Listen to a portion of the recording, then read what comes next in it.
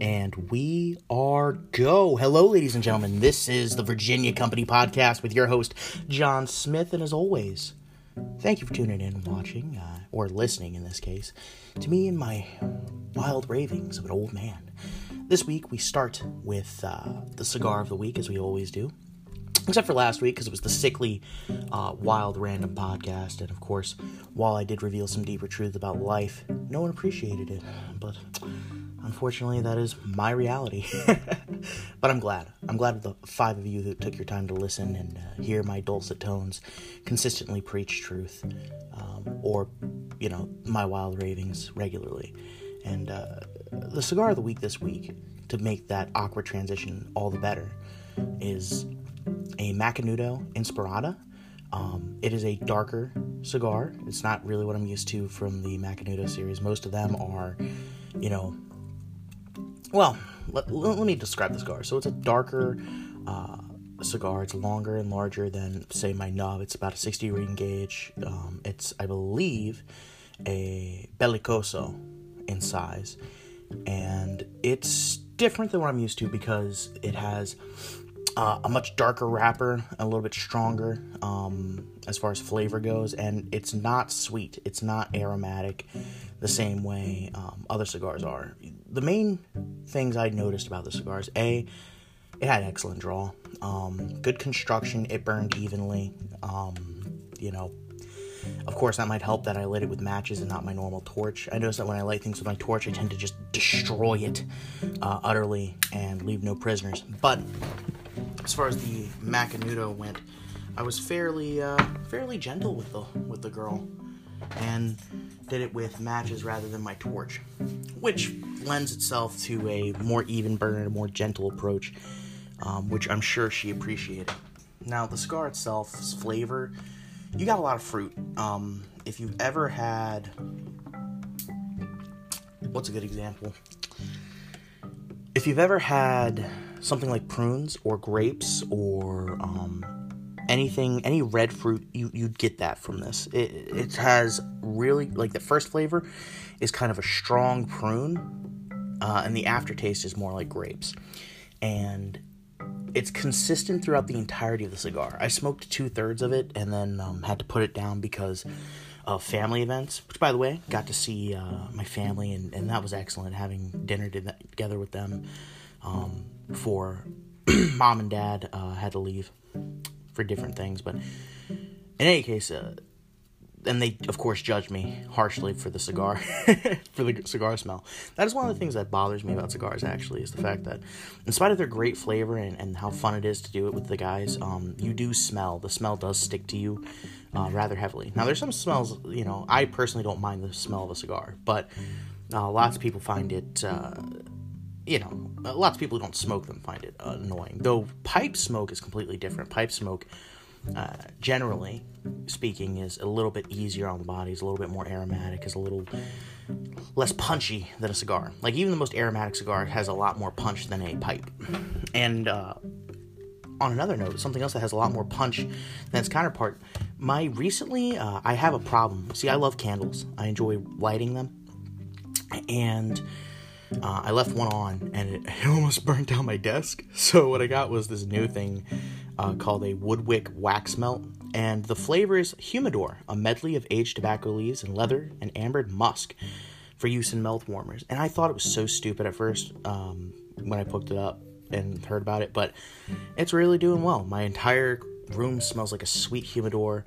It smells like that rich tobacco smell, and I wouldn't have it any other way. Though I do like Crisp Paul, apple, and cinnamon, and the various flavors that come along with it, the smell of the humidor is ideal. Currently, this is another thing. I got a new humidor from Total Wine, and it was excellent. I believe I brought it up last week, but it's been doing a great job this week. I mean, it always keeps it between my humidity between 65 and 70 degrees, and my cigars inside filled with, as you know, the nub single roast and nub double roast, and a sweeter brand of cigar that I'm adding tonight, though I don't think I'll put any more in my humidor until I've smoked through these. I will add another pack, though, to keep it moist and wet on the inside and keep temperatures relatively good. I live in Virginia, and it's already kind of a wet state, But temperature does get rather cold in the winter, though nothing compared to the north. So it's not perfect for a humidor, but this is sufficient for my needs right now, and I'm just immensely proud of having it on my desk. I don't think I've actually taken a cigar out of here and smoked it yet, but on that day, rest assured I'll let you know.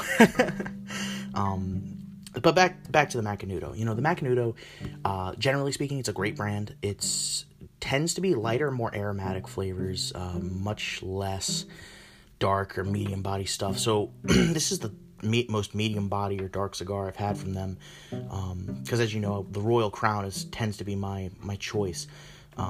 However, this wasn't the White Series, and it sticks out from the White Series, but it wasn't horrible. If you like red fruit, floral notes, you would definitely enjoy this cigar. Be warned that while it burns, the smoke, while aromatic, the taste is a little more subtle, and the aftertaste is really where it comes in and earns its own with the red fruit. So that's pretty much my review. The review itself was 2 minutes. The rest was ranting about my humidor and cigars, but it always gets me excited. Every time I go, every time I visit the shop, every time I see the guys, it warms my heart.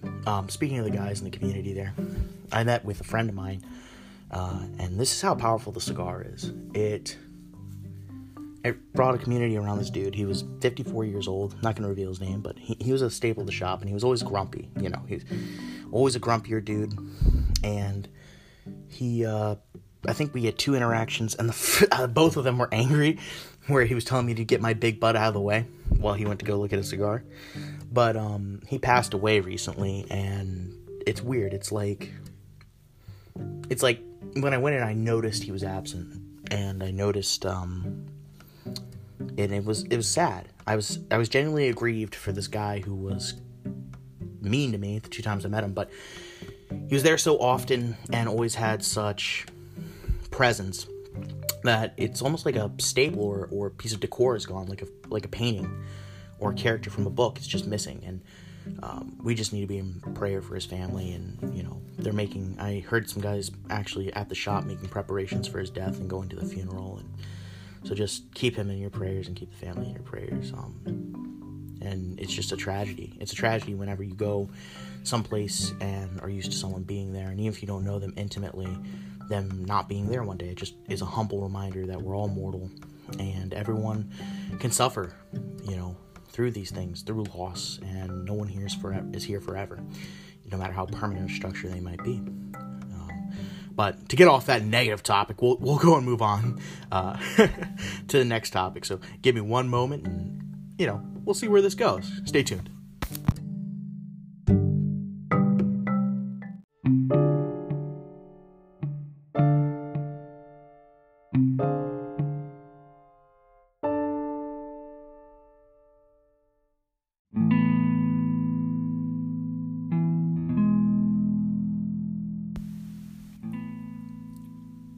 All right, and we're back. Thank you for enduring that transition. And by the way, thank you so much for still sticking with me. I don't care how many people really listen to this, though it always depresses me thoroughly when I see it in the single view count. I don't think I mind, though. I don't think I mind that it's a low amount that much. I think that that's actually valuable, because it shows that at least 5 people are taking time to listen to some of what I have to say. And no one is entitled, or I'm not entitled to have anyone listen to me at all. So this is rather excellent. This is a rather excellent turn of events. Now this week I've just been utterly busy. Last week I was sick, and the weekend we had a revival at church. Went crazy. We had IHOP afterwards, so that was great, because half of the fun of church is eating. If you guys didn't know, that's what we do. Christians, and I'm sure it's the same in a lot of religious communities, but Christians specifically, especially if you're from a southern denomination, eating, you better believe that it is a major part. And so I was rather happy with getting to go to IHOP and indulge with some of the other young men of the church. And it got me thinking about, why is there such a division between men and God, specifically the sex, the male sex and God, the male gender and God. And I got to thinking, theorizing about why some of the reasons why men are less likely to embrace religion than their female counterparts. And I came to this conclusion. I believe that it comes from a few key differences in the sexes. And I think it comes to our biology and psychology as groups in our human evolution. And the biggest of which is a sense of comfort and dependence. I think generally men are less likely to accept help, especially from other men. I think men are very much conditioned to try and be independent, self-sufficient, and even a little bit proud that if a man doesn't have pride, he's somehow defeated, that he somehow has lost his way, that he has no value. And Christianity certainly promotes humility, the opposite of pride, and it also lets you know from the very outset that you are to be fully dependent on God, and that cannot change. But what always interests me about Christianity is, on the face of it, it seems like a very masculine religion. I mean, it calls for you to let go of your material possessions and to submit and be a servant and a slave. And on the surface of it, it seems like such an emasculine way to go about life. I mean, there's no domination, there's no, conquest to be promised. There's simply submission and worship to a being greater than yourself, and dependence on him. I mean, you're a sheep, he's your shepherd, and no man wants to admit that he's as dumb and helpless as a sheep. And that's not saying women think they're dumb or helpless. It's just that men are more conditioned to try and be self-sufficient in our society and less likely to even accept help, let alone accept that they are unable to take care of themselves in any capacity. And it got me thinking, why is it men are so separated from God inherently? I feel like women, especially in like Pentecostal or charismatic denominations, are much more active because men are totally intimidated. They feel intimidated and like they're unable to approach the altar. They're unable to approach God. They're unable to approach religion seriously, because to approach religion seriously would have to be to acknowledge that you have limits, that you must be dependent, that you don't have all the answers, and everything is not within your control. I feel like men are more comfortable acknowledging things aren't in their control in the absence of a deity, rather than having a concerted will enforce itself or have influence over their lives. Men would rather have no influence, random chaos, than have the influence of another over them. Such is their desire for independence.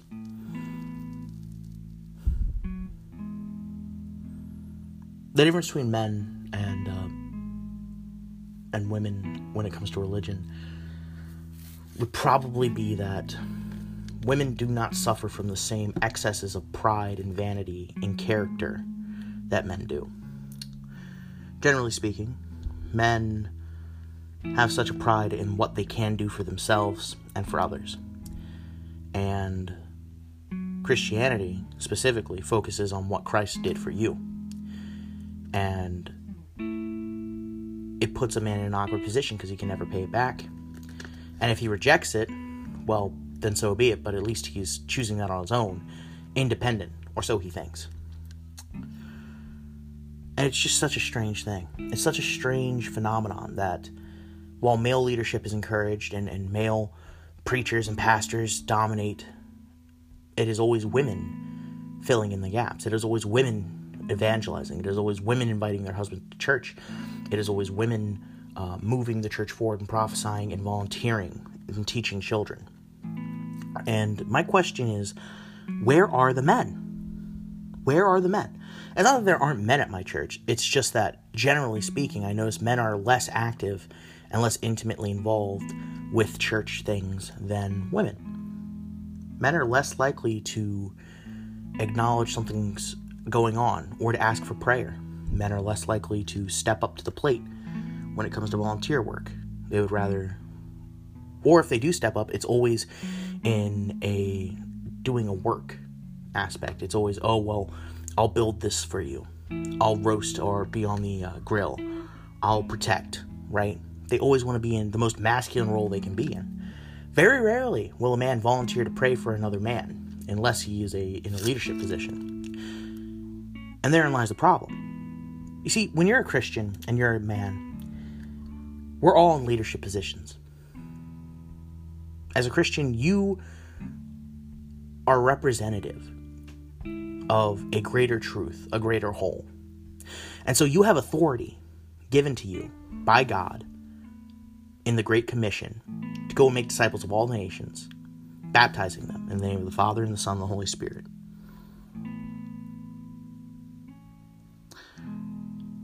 And so men tend to neglect one of the biggest parts of the Great Commission. They'll get baptized, right? Anyone can get baptized. What they neglect is the discipleship part. They neglect going forth and making others disciples. It's uncomfortable. A, because you have to do it on behalf of someone else, but more than that, B, it requires that you yourself submit to a greater authority, to a greater calling, to something that requires service, slavish service. Promotion in the church means going lower on the rung in the world. To be a pastor means to be the biggest servant, the greatest servant. Not the greatest as in the most powerful, the highest, the mightiest, the most authoritative. Though authority does come with the role of being pastor, but it is to spread yourself out and be vulnerable before everyone at all times. Never lying, always being honest, rarely ever being allowed to assert pride and will. People think that's weakness. But for a man to give up his ego and to serve others shamelessly requires great strength of will. Strength that I admit often I don't have. I remember the first time I ever had to attend a church service.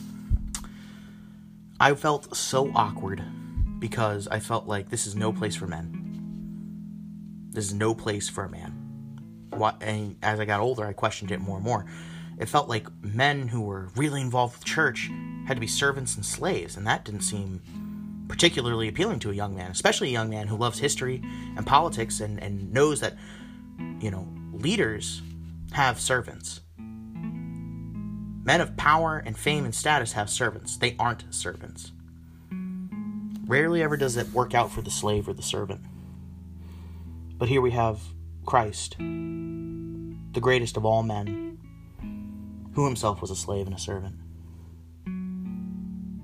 But men are uncomfortable with that.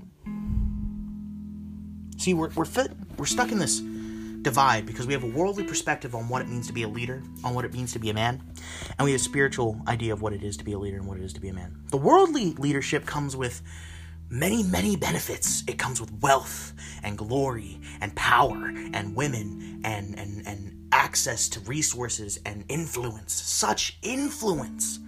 Influence on the physical world around you, in that when you want something, you can take it. When someone hears your voice, they listen and obey. That type of authority. But Christ's authority is the exact opposite. Christ's authority is not taking your environment and bringing it to Christ. It is bringing Christ to your environment. There's a distinction there. Christ-like authority and worldly authority are different because instead of having servants, you are a servant. Instead of making the world do as you wish, you bring your wish to the world. Your wish is to see other men saved and to serve them, not to see other men serve you in the hope of being saved. And that's the difference.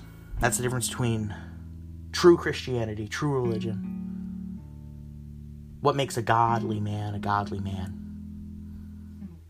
It is the denial of the arrogance and pride that comes naturally to oneself, especially the desire to have others submit to you rather than you submitting to the needs of others.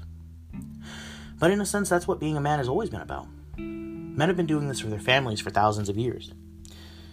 We have been always on the move, always on the lookout to submit our needs and our trials and our desires second to the needs and desires and trials of our family. A man had to be strong and self-sufficient. A man cannot submit to the world. He resists it. See, a man, in spite of living in the world, his attitude towards the world is confrontational. But a man's attitude to God has to be submissive and docile, at least to his master. When a man lives in the world and resists it and is privy to its whims, he's in confrontation with it and resisting it. So when a man turns to God, suddenly he doesn't know how to serve, because so far his service in the world has been resisting it and not letting it get the better of him. But now, the call is the exact opposite, to allow Christ to have the best of you. What an interesting conundrum. What a thought, that man's heart is totally bent on resisting or influencing his environment, but now we have something that instead lives in us and twists us. I think that existential discomfort, the idea that man has been so used to building walls, to turning on lights when it's dark, to having the world around him be his expression rather than looking inside for an expression of the Holy Spirit. I think that's why men are uncomfortable with God. Because God is not some environmental problem that can be overcome with a clever invention. God is not a political order that can be removed with violence, nor is he an idea that can be stomped out silently. God is not some sort of rebellious state or vassal. He's not a slave. No. God is an immutable, all-powerful reality that if a man is honest with himself and confronts, he can either really be left with two things: enslavement to the environment around him, or enslavement to the God that lives within him. You can be pressed along by the world or be pressed along by God. But you cannot be both. A man who chooses to serve himself, his love, his flesh, his desires that way, he's still enslaved. He's enslaved to the external fruits of a corrupt, vile world. He cannot produce anything on his own, so he takes from what is around him. But a man with God living in him, he produces streams of living water and makes fruit in everywhere he goes. Not physical fruit, mind you. He doesn't have possessions and values, necessarily. He's not wealthy because God has just made him wealthy. He's not particularly handsome or charming. He doesn't have a perfect body, or indeed the wisest of minds. But he does have a spirit. He does produce fruit. He does have the righteous fruit of integrity, of honor, of obedience and submission, of love eternal, and patience incalculable, long-suffering and endurance greater than even the greatest wrestlers or athletes. The ability to go through life's most harsh and bitter trials and it not affect him too greatly. For while he might feel pain or rejection or even the need to give up, he does not, because he has the comfort of a greater stream inside of him. So that should all the streams in the world, should all the clean water in the world disappear tomorrow, he would still have a stream of living water sustaining his spirit. It's interesting. It's interesting that some men go to a well to take water for themselves. And that's true.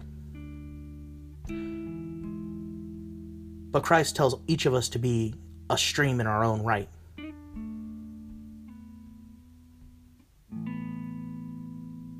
It's such a difference. It's so opposite of everything, the way things should work. It's so opposite of the way that you've been taught, that I've been taught to think about religion. You see, a lot of men take religion like this. They think that they can plug in X and get Y. That it's a mathematical equation, that if I do these things in this order, in this way, then hopefully, God will be pleased with me and I won't suffer. Or at least, I won't suffer too much. But that type of calculation isn't applicable to God. That's another thing that probably makes men uncomfortable. It makes men uncomfortable because, unlike a problem in the real world, which can be calculated and prepared for, God isn't predictable. At least, not in a mathematical sense. God's nature and fundamental immutable traits are eternal, but how he operates within our realm isn't within our control. It's better that way. By far. If we could control the whims of God, well, then we would be God. And I think that's one of the problems men have. Is we wish, from the very beginning, we wished to be like God. We wish to have His wisdom, His power, His control, and His final say and authority. The final say in what's right and what's wrong. The final say in who should drink and who should starve. Who should be merry and who should be miserable. We wanted that choice. We've always wanted it. In the darkest, most miserable moments of our lives, we wanted that. On the greatest, most positive days, we've wanted that. We've longed for it. And it's been our bane. It's helped us certainly a lot survive in this corrupt world by adopting corrupt principles. But will it last in the next? There's an old verse that talks about the workings of this world being consumed in fire, like hay, like straw. Are your works on earth going to be consumed in fire? Are they going to last? The lessons you've learned and the things you've applied in this world, how suitable will they be in the next? I don't know. Even I don't know. I'm pondering here. I'm not trying to preach to you guys, though it might sound like that. But I genuinely am concerned about these types of things. I mean, on self-reflection, all the reasons I have problems with religion. All the things that bother me. And maybe I'm just projecting that onto the rest of mankind. Maybe the rest of mankind doesn't have these crises. But I genuinely believe that there's something universal about these problems. It's funny, you have the head knowledge, you know how the Christian is supposed to react, but you don't know how a man is to react. Because a man is almost seemingly separate from Christianity. It's so alien to him. The gospel is so alien to a man who lives outside of it. Even one who's been raised in it, it is alien to him. It makes so little sense. It makes so little sense to deny oneself when, in order to live, you must indulge in things. It makes so little sense to allow God who lives in you to provide for you rather than to try and take from the world around you, outside of you. It makes so little sense to serve rather than to ask someone to serve you. And they're basic fundamentals. But I genuinely believe humility doesn't come naturally to a man. Especially a man like me.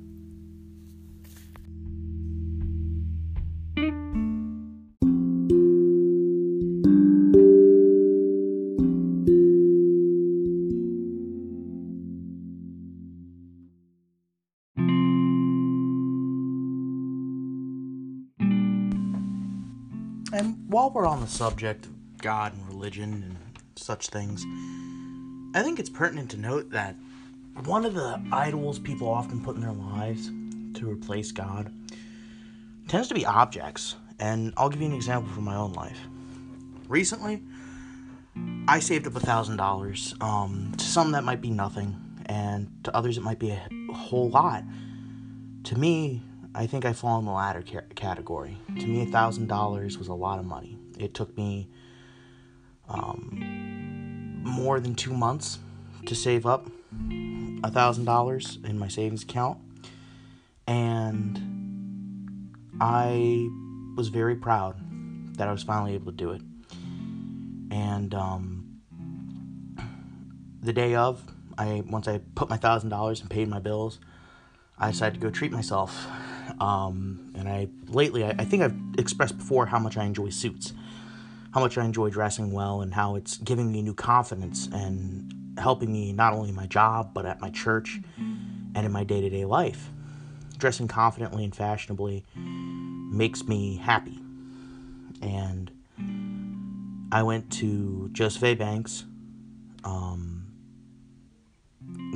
the retailer, and just wanted to find some good shoes, because I have a pair of dress shoes, but they're rather old, and they're scuffed, and they're black and formal. and really only go well with certain types of dress. They kind of stick out otherwise. So I went for a nice pair of brown leather shoes, and they are amazing. I know the manager there. He's a really nice guy. His name is Bill, and he hooked me up with 30% discount because I've been going to him for my proms and weddings, and he remembered me. And I got $125 pair of shoes for $85, which, again, doesn't seem like a lot to some people, but to me, I saved up good money for those shoes, and I genuinely love them. I've worn them every day to work for the past week, 2 weeks, and often to church, twice. And unfortunately, tonight I had just gotten done smoking the cigar. I had just gotten done writing my short and review, and I went up to eat dinner with my family.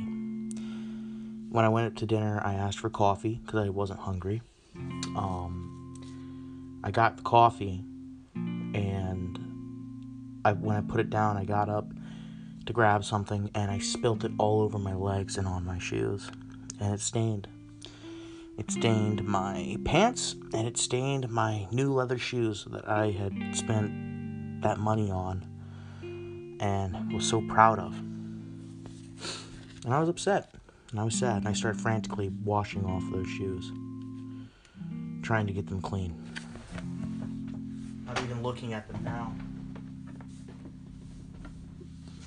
Here, let me reach for them. And you could see, if you were here, you'd be able to see one of them is a little bit darker than the other. One of them has been stained just a bit, in spite of my best efforts to wash.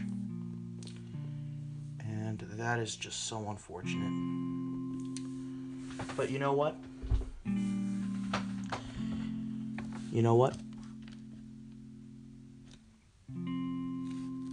It's just a healthy reminder. It's a reminder that objects, my humidor, scratched as it is, my candle, my lamp, my shoes, even my podcast, these things are impermanent. Now I hope this thing grows. I hope maybe we get to have guests or even a co-host on. I hope people enjoy my takes on things. I hope the fact that I have at least 2 good segments out of a 45-minute podcast or 30 to 45-minute podcast will keep people coming back and be consistent. But if it never gets bigger than 5 people, or if it grows and then shrinks to nothing, I haven't lost much. Just like these shoes. I spent $85, and it meant a lot to me, but I'm no worse off than before I had them. And I just think someone needs to hear that whatever it is, whatever object you're pursuing, whatever goal you're moving towards, keep doing it. But ask yourself something very important. If you achieve your goal and you get the objective and you lose it, will it make you in a worse state than you were before? And I don't just mean financially. I mean spiritually. I mean mental health. I mean relationally with your brothers and sisters and with your family and with your friends. That's a hard question. It's a hard question. But you need to be self-reflective. You need to be self-reflective. Because there are things greater than your goals. There are things greater than objects and possessions, than fame or glory. Those things are fleeting. Even God even God does not get glory from objects. I was reading the Psalms, and I'm on Psalm 40, Psalm 40. And in verse 5, it says, Lord my God, you have done many things. Your wonderful works and your plans for us, none can compare with you. If I were to report and speak of them, they are more than can be told. You do not delight in sacrifice and offering. You open my ears to listen. You do not ask for a whole burnt offering or a sin offering. Then I can say, see, I have come. It is written about me in the volume of the scroll. I delight to do your will, my God. Your instruction resides within me. I proclaim righteousness in the great assembly. See, I do not keep my mouth closed, as you know, Lord. I did not hide your righteousness in my heart. I spoke about your faithfulness and salvation. I did not conceal your constant love and truth from the great assembly. God, when we're talking about God, when I think of God, I think He's the objective reality from which all things come. God is the great ultimate measurement and means by which we can determine values. He puts everything else into perspective, as it were. He's a standard of measurement. Which is why, by the way, sin means to fall short or to miss the mark.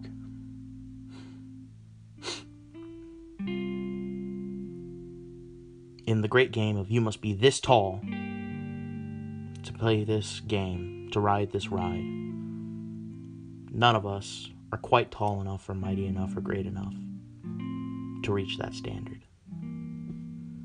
It's eternal. It's infinite. And this standard does not value how many likes you get on a Facebook post, or hearts you get on Instagram, or followers you have on Twitter, or retweets. This measurement does not care how wealthy you become, how many Benjamins you have in your bank account. He doesn't care whether or not you are the most successful, powerful man in the world. He doesn't delight in what you can give him, because you can't give him anything. He doesn't delight in offerings. What can you offer God? He has everything. No, God is only interested in what seems to be intangibles. He delights when a man is loyal to him and obedient, when he listens. And more than just listening and obedience, he tells people about the standard by which he does these things. To proclaim righteousness in the great assembly. See, I do not keep my mouth closed, as you know, Lord. Many people who are religious or claim to have religious views say that's between me and God. It's my private belief. That's true. It is your private belief. But I would like to point out that God didn't ask you to hide righteousness or his instructions or his will. I would like to point out that Jesus Christ, his ultimate act, was very public, and it was done in an assembly surrounded by even those who did not know him, especially those who did not know him, to generations that did not know him. And you're one of them. The cross, the hair, the beard, the crown of thorns, the shame, the mockery, they did not compare to a single man speaking truth and being obedient. When David wrote this psalm, I see in it embodied a parallel, the attitude of the Christian and the attitude of Christ.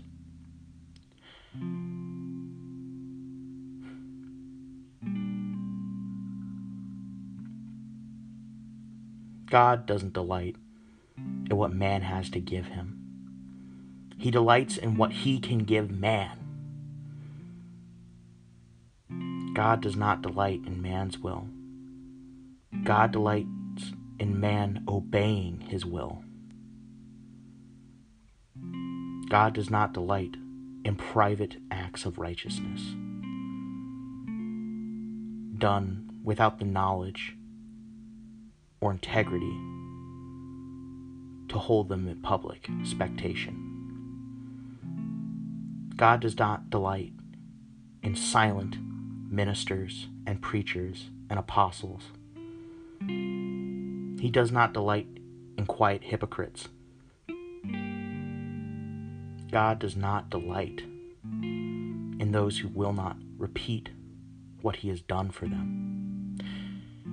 Verse 10, I did not hide your righteousness in my heart. I spoke about your faithfulness and salvation.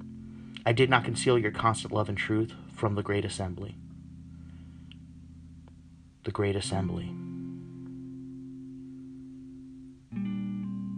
Got it. He's got it. David's not afraid of what the world thinks, what his church thinks, what his people think. And here's why. He gives us a reason for his bold confidence. Lord, do not withhold your compassion from me. Your constant love and truth will always guard me. For troubles without number have surrounded me. My sins have overtaken me. I am unable to see. They are more than the hairs of my head, and my courage leaves me. Lord, be pleased to deliver me. Hurry to help me, Lord. And here's something else is revealed. God is not pleased with a man's personal righteousness. David didn't deliver himself by being bombastic and proud and haughty about his own righteousness.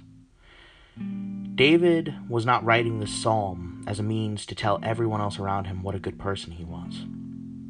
Often we Christians fall into the trap of trying to brag about what is best for us, what we have done for others, what we do for our churches. We let our ministries and our service be what defines us and makes us right with God. Or else we hide our righteousness in our hearts. There are two extremes here. Always endeavoring to be honest to those around you and shameless about God. Because remember, it is not your compassion or your honesty or your good deeds, but it's God's compassion. His love is truth. His love and truth. They protect you. When you're surrounded by troubles, when you're overtaken in your own iniquities and failings and shortcomings, it's only then that you can truly give glory to God, because you realize how hopeless and dependent you are on Him. You're not asking the assemblies, or your sacrifices, or your burdens, or your problems for deliverance. Rather, you're asking God to deliver you from those things.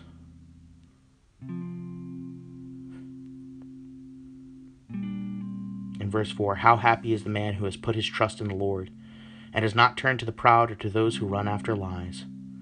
Lord my God, you have done many things, your wonderful works and your plans for us. None can compare with you. If I were to report and speak of them, they are more than can be told. There is never a reason to be silent. There is never a lack of material to any discerning man who knows God, who knows His Word, who knows what God has done for him, and has learned and understands. You will never fall short of topics, of praise, of things you can say that God has done for you. Humans find a way, though. I know I have. I found ways to be ungrateful to God. I've found ways to put an idol up against Him, to make my works, my sacrifices, my service, anything I do, meager as it may be, I've used that as a way of justifying myself in righteousness. I have even made the avoidance of sin, outright sinning, a basis for my own righteousness.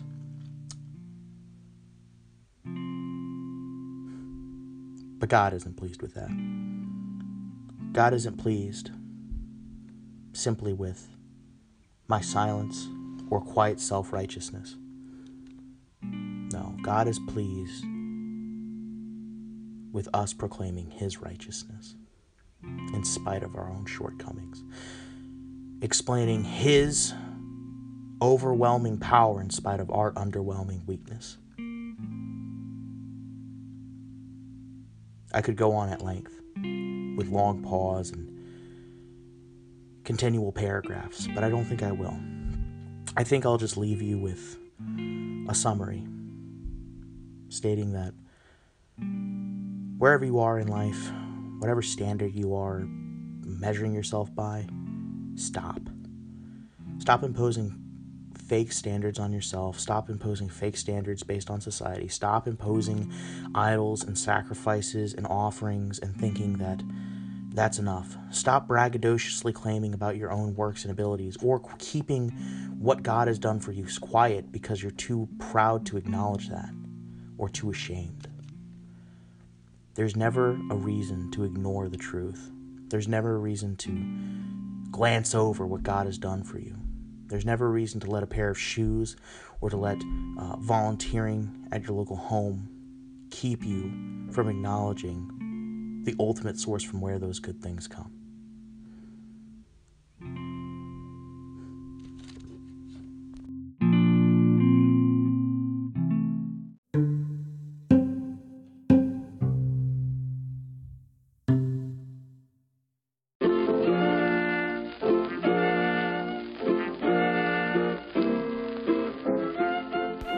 Hey guys, if you made it to the end, congratulations, you're a true fan.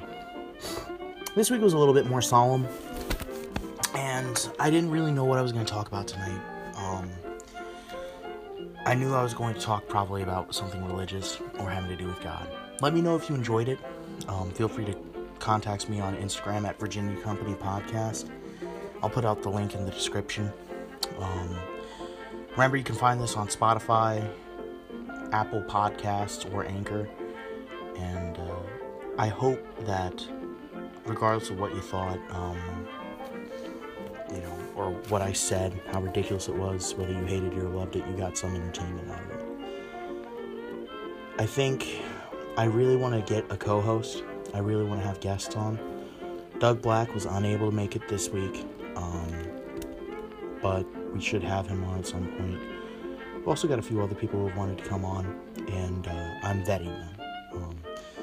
I want this podcast to be relatively clean, with very little cursing, and or no cursing, ideally, and appropriate topics.